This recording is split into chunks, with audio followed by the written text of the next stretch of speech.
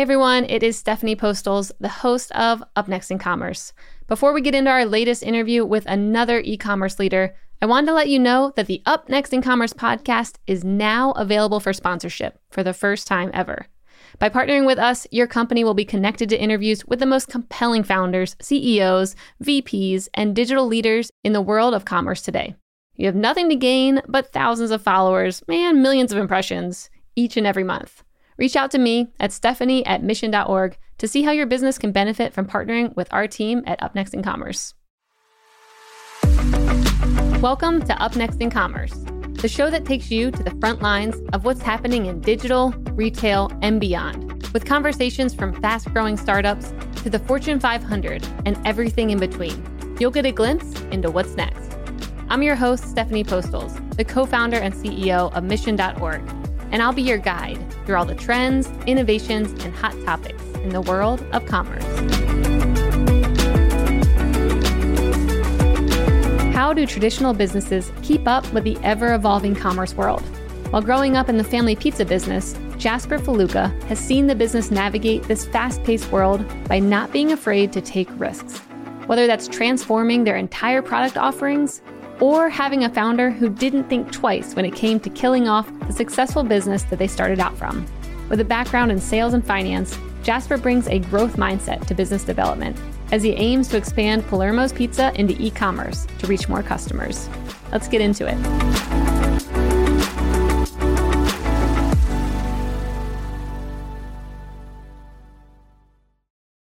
What are business leaders thinking about when they aren't winning at business? Family, travel, the latest TV show? Yes, and maybe. But how about quirky business opportunities or little discussed financial trends? Or maybe even plant medicine benefits and alternative wellness? Mission Daily is back, baby, and our flagship podcast is better than ever. Mission Daily is the podcast for the business builder, the thoughtful marketer, the team manager, the blue-collar worker looking for new ways to think about life, finances, and health.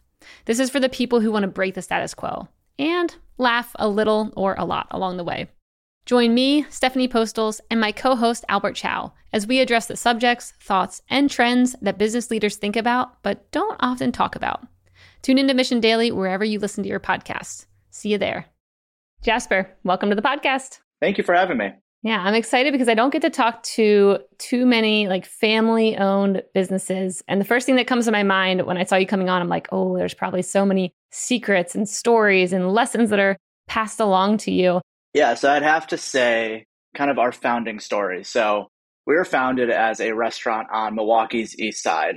And this was between 1964 and 1979. The restaurant was wildly successful by every account. We had a lot of Italian celebrities coming in. Frankie Avalon would come in, hang out with my grandfather and my Nona. And my grandfather was this larger than life figure. There are some crazy stories about him where people wouldn't pay and he would get up in their face and, he would start fights over it and be like, you're stealing from me. And, it's kind of that Sicilian immigrant mentality where it's like, I'm either going to make it or I'm going to die trying. And I love that. So around 1978, I think the restaurant was doing a couple $1 million in sales, which is insane for a restaurant in the 70s. And one of his friends sent him a French bread pizza and it was frozen. And he's like, what is this? And my grandfather's like, all right, I need to get into this business. So as the story goes, and I'm not sure if this is 100% accurate, but my family was down in Orlando for a fun little spring break trip. And my grandfather sold the restaurant overnight. They came back and he said, sold the restaurant, we're going to go into the frozen pizza business. And at that point, their livelihood was the restaurant, it was doing well. And it's kind of that whole mentality of, constant motion and never settling. And at that point, they were having a good life, but he's like, I want more out of this. I want to, always be innovating. I always want to be, bettering myself. And my grandfather had a fifth grade education. He sold the restaurant, went into the frozen pizza business, bought a shop, and put a line in and said, all right, let's do this. And I think that to me is just the American dream personified. Oh man, I love that. Okay, that was a great first story to start with. Thank you for sharing that. So for anyone who doesn't know, tell them, our audience, like what is Palermo's Pizza? What's the scope of it? Like where do you guys sell? How big is this company? So we are a frozen pizza manufacturer. We have 6 different brands under our family of brands. So Palermo's is our namesake. We also have Screamin' Sicilian. We have Urban Pie. We have Connie's. We have a Surfer Boy Pizza, which is in partnership with Netflix's Stranger Things. Oh, wow. That's Cool. one of our newest brands. That's really cool. It's exclusively at Walmart right now. And then we recently acquired majority stake in a spring roll company called Funky Fresh Spring Rolls. So, as much as we are in the frozen pizza game right now, we're looking to expand into other frozen pizza offerings. Okay, amazing. So I want to hear a bit about like, what was it like growing up in this pizza family? I mean, you see probably business every single day. Like, what did it look and feel like every day? And did you know this is like where you are today was where you would end up? To answer your second question, no, I had no plan of going into the family business this early. You can thank COVID for that. It's like I always say, COVID was an accelerator. But, growing up in the family business was, an incredible experience. When I was younger, my parents would always bring me on business trips. So I'd be sitting at meetings and, not real meetings, but kind of like the dinner after meetings where people are talking about what we're going to do or how this is going to affect, our company. And when I was younger, the business was a fraction of where it is now. So it was, at that point, I'd say it was truly a family run business. I think, we maybe had, when I was in middle school, 25 to 50 office employees. And it was really, one big family where my parents were extremely involved. My uncle was extremely involved. My brother at this point, was running festivals during the summer to get product out to people and show people kind of our pizza. And at that point, it was really interesting to kind of grow up in an environment where, I wouldn't say it was like a startup, but it was definitely, a smaller family business where, everyone's involved and everyone has a say and, everyone's just trying to make it and try to grow it and grow your name. Since then, it's been interesting because we've definitely grown a lot and a lot's changed in the last 10 years, but a lot's also changed in the last 5 years. Yeah. What's been behind that growth? I mean, because I see you all everywhere. And now that you name these new products, I'm like, okay, now you're even more so everywhere. Like, what has been the big driving force behind all the growth, especially over the past 5 years, outside of COVID? I'd say innovation. I think we have one of the best teams in the industry that can take, so we always say it's from ideation to commercialization.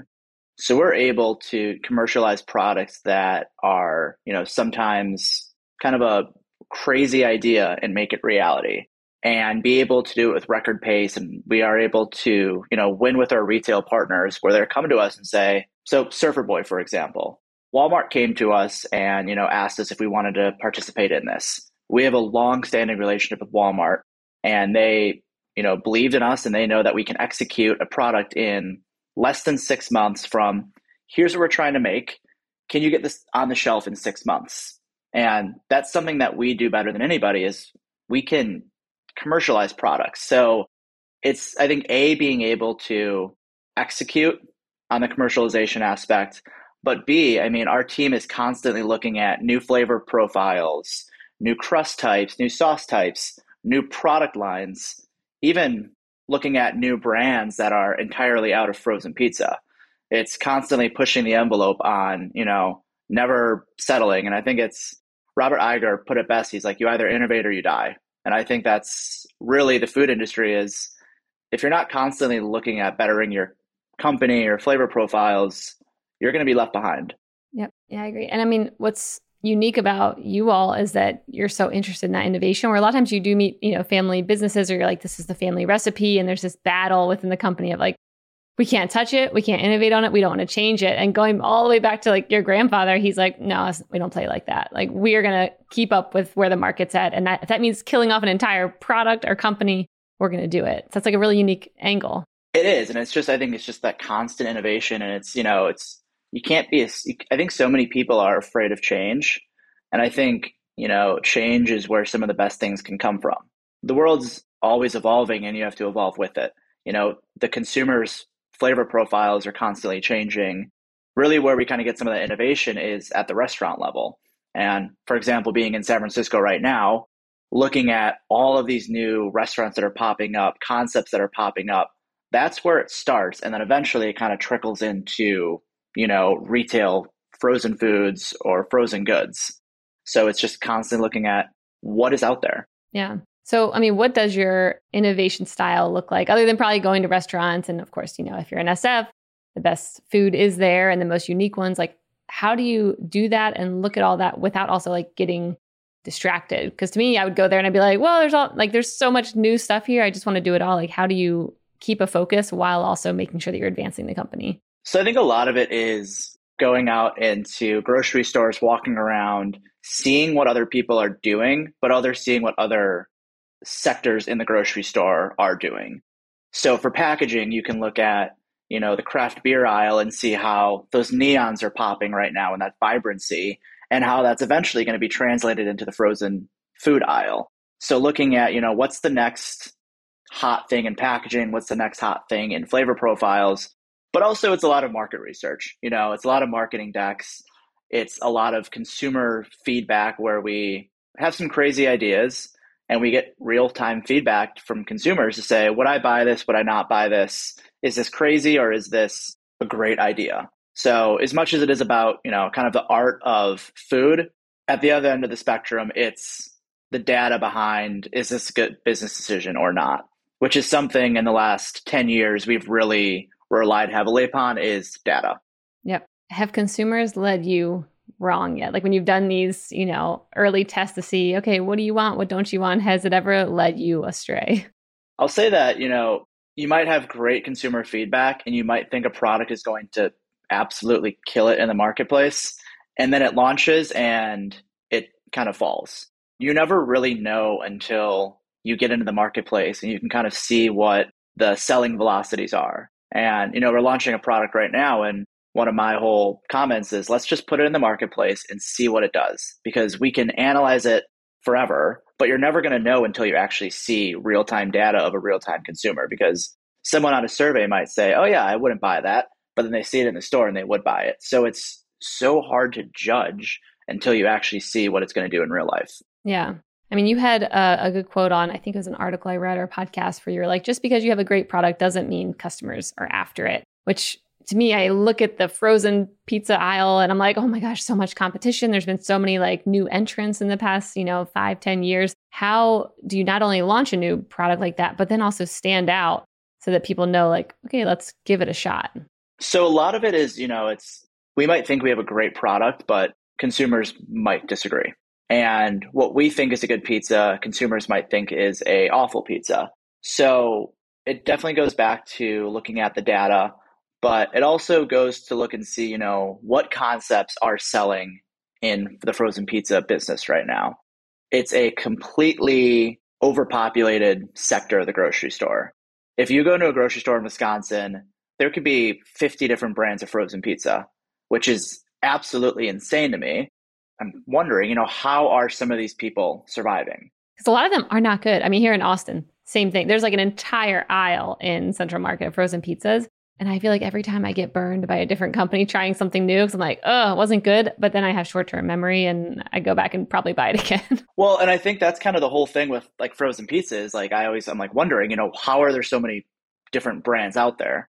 Frozen pizza is almost a commodity at this point, where there is a frozen pizza for every price level.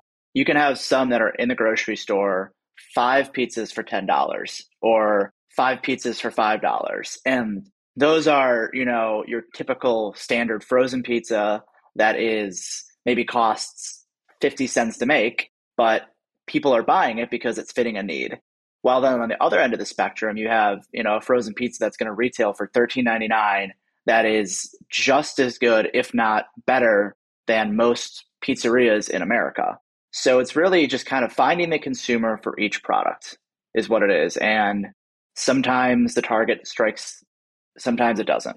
How are you going about connecting with your customers? Because I think that's what I'm thinking about. Like, I don't maybe have enough brand love for things like that when I forget.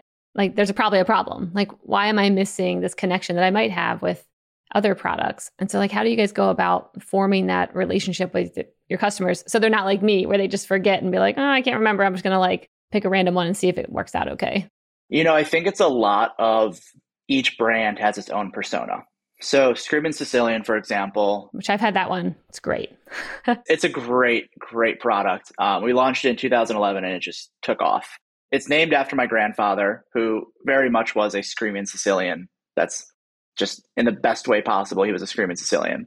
And, that one is, more of a craft pizza. So it's going to be someone who is not just looking for a frozen pizza that they're going to throw in at midnight on a Saturday. It's, all right, I might have this pizza Friday night, pair it with a salad, pair it with a nice bottle of wine or a craft beer or a nice mocktail. It's, a centerpiece of a meal. Then you have Urban Pie, which is more health conscious. That's going to be in Sprouts and Whole Foods. That is also one of those products where you're actually having that as a meal, So it's kind of finding the consumer for each brand and then targeting them with different ads and kind of that brand persona.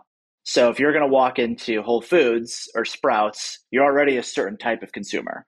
So what that packaging and what all of those ads come together, you look at the packaging and you say, oh yeah, I want to see this. I've seen this on maybe an influencer was posting about it on TikTok, or maybe I saw a targeted ad on Google. It's kind of just finding the consumer and matching them up with the brand. There's a stereotype of the average American worker whose life goes something like this. Go to work, come home, consume some kind of entertainment, go to sleep, lather, rinse, repeat. If you're listening to this ad, then I know that that life does not resonate with you. For the truly disruptive business leader, work doesn't stay at the office, and unwinding doesn't mean watching TV at night every single night. This is why we've created Mission Daily, a podcast that discusses the trends, habits, and ideas that thoughtful business people are contemplating every day. From quirky business opportunities to interesting investment ideas to the latest research in health and exercise and alternative medicine, and maybe even plant medicine. Who knows where we're going to go, but Mission Daily covers it all. We're releasing new episodes every weekday. So join me, Stephanie Postles, and my co-host Albert Chow as we discuss the subjects, thoughts, and trends that business leaders think about but don't talk about, publicly, that is. Break the status quo. Tune into Mission Daily wherever you listen to your podcasts. See you there. So I want to back up to the Surfer Boy product because I feel like there's a lot to unpack in there. I mean, I heard it and I was like, oh, I need to come back to this, but I don't want to divert us yet. I want to hear how did that partnership come about? I mean, I'm just thinking Netflix, Walmart, bringing you all in, how and why did they go to you? So many questions. So I think we're on season 5 right now of Stranger Things. And central to the plot is this whole Surfer Boy pizza van. It's all the kids driving around in the Surfer Boy pizza van. With their little high friend, always exactly. High up in the front of the van. Yep. Argyle. I mean, he is central to the brand's success. And I love it. Being able to create a brand around a show. And Stranger Things has probably some of the best viewership, the best brand loyalty, the most excitement of any show in the market right now. So Netflix definitely wanted to capitalize on that and went to Walmart and said, can we do an exclusive partnership? And collaborations right now are hot. And Walmart then came to us and said, can you guys commercialize this product for us? And, it's just due to existing relationships. Did they come to you first? Or did they kind of shop it around? I'm like, why were you the chosen one? I'm not exactly sure if we were first or not, but, Okay. We have such a great relationship with Walmart. We've worked with them for decades now. We make a lot of their private label products. So it's just, having that existing relationship and them knowing that we can execute. Because a lot of people, you might have a great idea, but a great idea doesn't mean anything unless you can't execute upon it. So we're able to execute it. And, in record time, 6 months, they said, we want to come out with 4 different SKUs. All right, we got that. You guys want to do a no heat jalapeno pizza? Trying to source no heat jalapenos during the pandemic was extremely challenging, but our supply chain team was able to find genetically modified no heat jalapenos that have 0 seeds, which is what makes it no heat. Got it. Didn't even know that was possible. Either did I until it became a problem. Yeah, I mean, the brand partnership with Stranger Things is incredible. I mean, the coolest thing about that brand is it's, when we launched it, we put no marketing dollars really behind it. It was just influencers, people watching the show, going in the store and being like, oh my God, this is so cool. Creating a TikTok, which is this whole new element that we're trying to get into. The virality of Stranger Things with the pizza, with Argyle, with the Surfer Boy pizza van, everything just came together in this perfect storm. And for us, it was a smashing success. Yeah. And so do you all share in the upside, or were they just like having you all basically produced it? And then like, I'm trying to understand like the partnership details. So Surfer Boy Pizza is a brand of ours. Okay. And it's exclusively sold at Walmart until summer of 23. Got it. Do you know how it's performed like for Netflix? Or like, do they all feel like this is like a good thing where they'll do more of it? Because you always see these, very successful shows. And it's like every media company probably wants to figure out how to have product placement without doing it too much. And I always wonder, like, did it work for you? So have you heard anything? So we always look at units per store per week. That's how many pizzas per store per week a product selling. We were expecting this to do maybe 10 to 13, which would have been incredibly successful. It was doing around 26 to 30 units per store per week.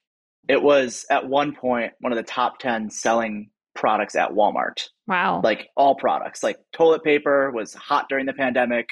Surfer Boy Pizza was right there behind it. So that's wild. It just took off like a rocket ship. And I don't think, we all thought it was going to be successful just due to the collaboration there. But how successful it actually turned out being was beyond anyone's expectations.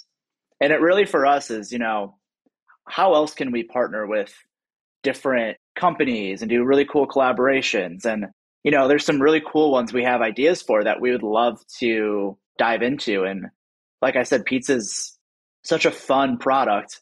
There's pizza in a lot of different shows, and there's pizza in a lot of different, pop culture moments. Why can't we do this again? Yep. I was just going to ask that. Like, I'm sure you guys are now like your spidey senses are up and you're like, where else? Who else can we partner with? But it's interesting that it started from Netflix wanting that. And of course, getting more brand awareness in a heavily populated store. Like it makes total sense. But you would think a lot of times it'd be coming from the product owners.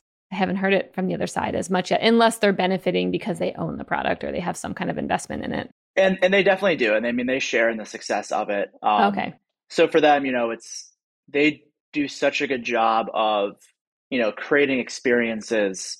And the cool thing about that is like, you can eat the product while watching the show and feel like you're part of that journey.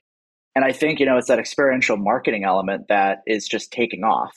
And that's a great example of being able to, feel like you're somewhat in the show, like you're sitting next to Argyle, having a pizza and saving the world, but from your couch.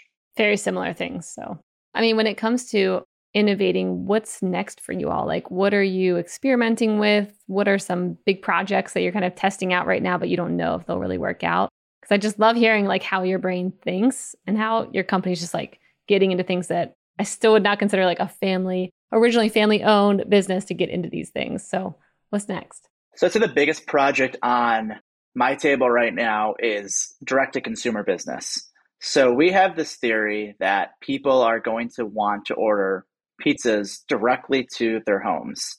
And what we're doing is, we're creating a site that people are going to be able to either make their own box of 6 pizzas or select a box of 6 that's curated by us and do a subscription on, but also really just buy pizza online, have it shipped to their door in 48 hours. That's kind of a revolutionary idea because shipping a frozen good is difficult. But we believe since COVID, people are staying at home more, people are ordering online more. We believe that in the future, online/e-commerce business could be 5 to 10% of our branded sales. It's something that we've been debating going into for a couple of years now. But the last 8 months, we've really just decided, all right, we got to dive headfirst into this. And like I said, with some product launches, you just got to launch and see what happens. That's awesome. So when are you starting the D2C pizza shipping? Q4 of this year. So right now we're in heavy site development. I'm learning what every single development acronym means. And we have calls daily and I'm like, guys, I don't know what we're talking about here. Can you give it to me in a little plain English so I can at least understand what this means for the site? So it's been a fun journey so far. Okay. And so what platform are you developing on, and what's your favorite acronym that I should learn today? So we're using Salesforce Commerce Cloud. Woohoo. Sponsor. Cannot say enough good things about Salesforce Commerce Cloud. And I think my favorite one is Tech Stack. Okay. Which is interesting because I guess what it means, and I could be completely wrong, but from my understanding, it's all of the tech that your company is using and how that all kind of ebbs and flows into one. And that's kind of one where, we're looking at multiple different vendors of bringing on to Salesforce, integrating everything. The tech stack means a lot because you need to have the proper height of the stack, because if you have too much, stuff slows down, doesn't work well. So it's been kind of a fun project, and it's in a project of, all right, what additional add-ons do we have for the site? Which ones don't we have? And how does it all flow naturally together? That's awesome. You nailed the tech stack language. So good job. I'm sure you taught a few listeners, viewers right now. They're like, thank you for teaching me what that means. Even though my undergrad degree was in finance, it could have been something in tech at this point. Yeah, why not? I mean, do degrees matter that much? I don't know. Mine was in finance as well. And then people were like, you should be good at math. And I'm like, no, I'm sadly not. You're good at Excel, but not math. Yeah, exactly. Like I never actually did the math. I just put it in a sheet. So did you go with Salesforce because of this D2C line that you guys are exploring, or was that the main driving force? Yeah, so we have a pretty strong existing relationship with them. We use them for our CRM. So pretty much point of sale all the way through project management to like manufacturing. So we have a full build out with them, and we're looking at a few other vendors. And, at the last minute, we had a call with Salesforce, and they're like, you guys should really look at us. They pitched it so perfectly. And then they set us up with an agency who even pitched it better.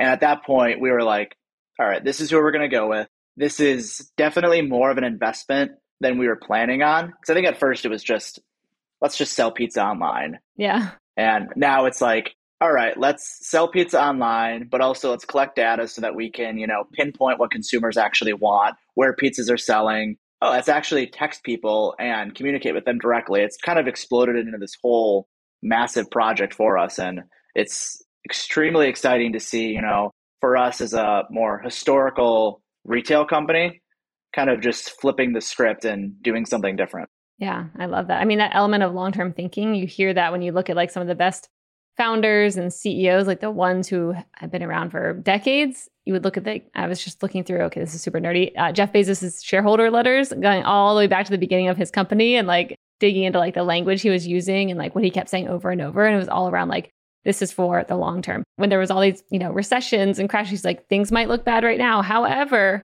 this is for the long term. And here's where we're headed. And here's why things are still like, okay, because of the investments we're doing that will pay off in 10 years. Exactly. And I think you always have to look towards the future, but make sure that you're keeping a mind on the present, because the present's what's going to affect the future. But if you strongly believe in something, you should go for it. And I think with us, we strongly believe that e-commerce is here to stay and it's only going to continue growing. And we thought that a couple of years ago, and look where we are now. I love it. All right. So I want to ask one last thing, Jasper. What is the best piece of advice you've ever received that you think about day to day and it's like guiding you within the company? Honestly, I think it's really just comes down to, communication is key at every level. And, I look at our company, we have around 1,000 employees now. Wow. Things will come from up top and kind of cycle down, and each person may have a different interpretation of what someone else said. So it's making sure that through our company, everyone is hearing the exact same message.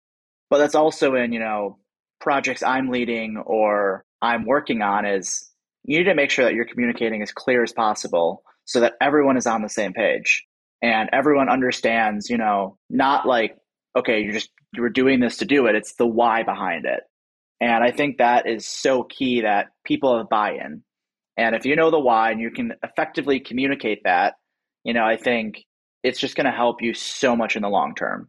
So I always say communication is key. Love that. Well, Jasper, thank you so much for joining us today. This was a really fun episode. And I am also now extra hungry. So 9 a.m., I don't think it's too early to eat pizza. Well, in a couple months, you can just go on our site and order pizza. And order it. Yeah. Exactly. Text me and let me know when that's ready. Until then, I will. I'll just wait. But until next time, where can people find one of your brands of pizzas and you? You can go into almost any retail store, grocery store across America and find one of our brands. But you can also go to our site, palermospizza.com, and you can go and search, put your zip code in, and it'll take you to the nearest grocery store in your area. You can go in, buy a pizza, buy 2, buy 10, have at it. Thanks, Jasper. Thank you.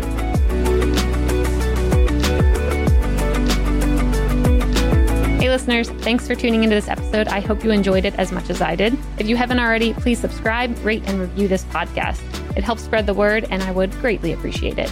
See you next time.